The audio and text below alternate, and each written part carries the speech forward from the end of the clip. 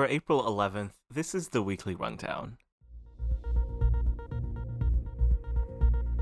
Today, China's e-currency, a global minimum tax, Easter at the White House, a COVID spike in Michigan, and the book The Corporation.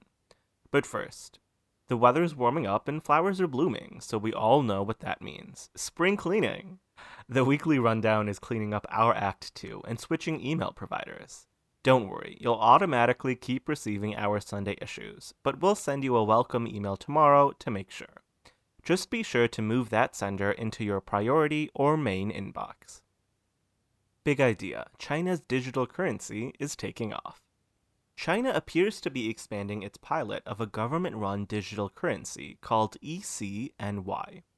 First launched a year ago, 100,000 Chinese citizens have been paying for their bubble tea with an app run by the central bank. Instead of paying with cash yuans from their wallets, people pay with virtual yuans from their phones. One cash yuan is exactly equal to one virtual yuan in value and theoretically could be exchanged.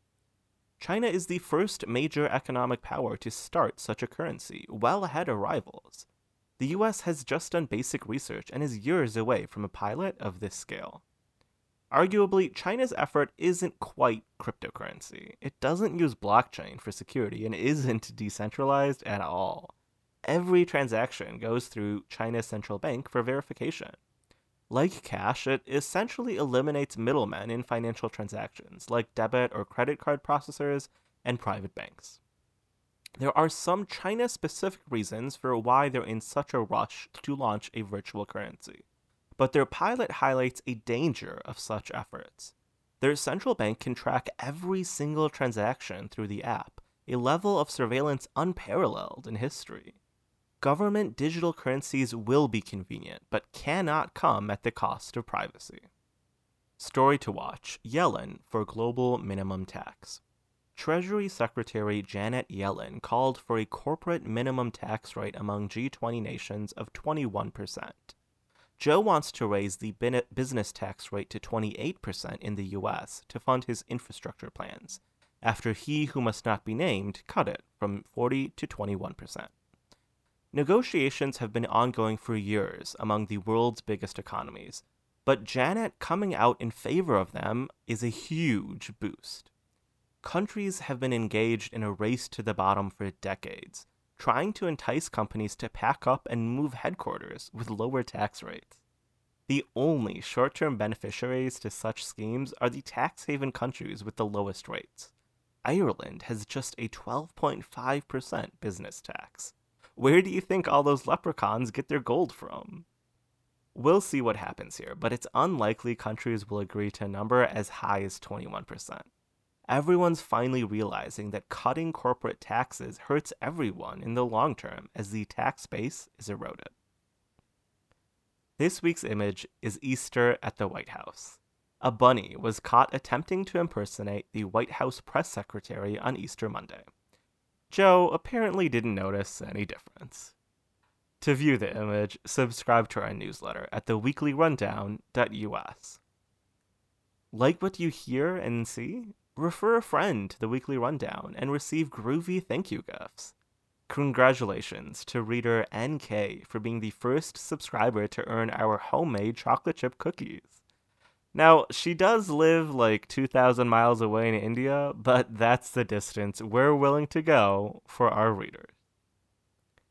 This week's number: 114% increase in Michigan hospitalizations.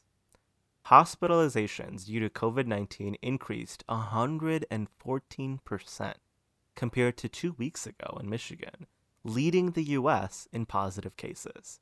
While the vaccination campaign continues, we cannot let our guard down.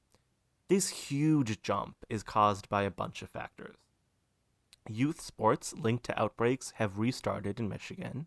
The state has the second highest per capita rate of the highly transmissible UK variant. Indoor dining may have restarted a little too soon. Michigan avoided relatively high infection rates earlier in the pandemic, resulting in a potentially lower level of herd immunity now. And the state vaccination rate is only 25th in the nation. What we're reading, The Corporation, a 240-page analysis of the power of corporations over governments. This book is a call to action at its heart. The author examines how the drive to increase profits at any cost has damaged both society and democracy. It's so well written, we're willing to overlook the fact that the author is Canadian. While some of these suggested solutions seem pie in the sky, like global regulations against multinational companies, his diagnosis of the problem is spot on. For too long, corporations have acted with impunity in their pathological pursuit of shareholder value. And in case you missed it, things seem to be calming down in Jordan after what is being described as a coup attempt occurred late last week. Saudi and Israel have both been linked to the plotters. Physicists may or may not have discovered something which may or may not alter our understanding of the universe. Schrodinger's cat is also laughing at us. Finally, it was a great week to be a monkey, with 5 apparently on the loose in Cincinnati and 24 escaping from a German zoo. That's the weekly rundown, produced by Ahmed, Yunus, and Faisal.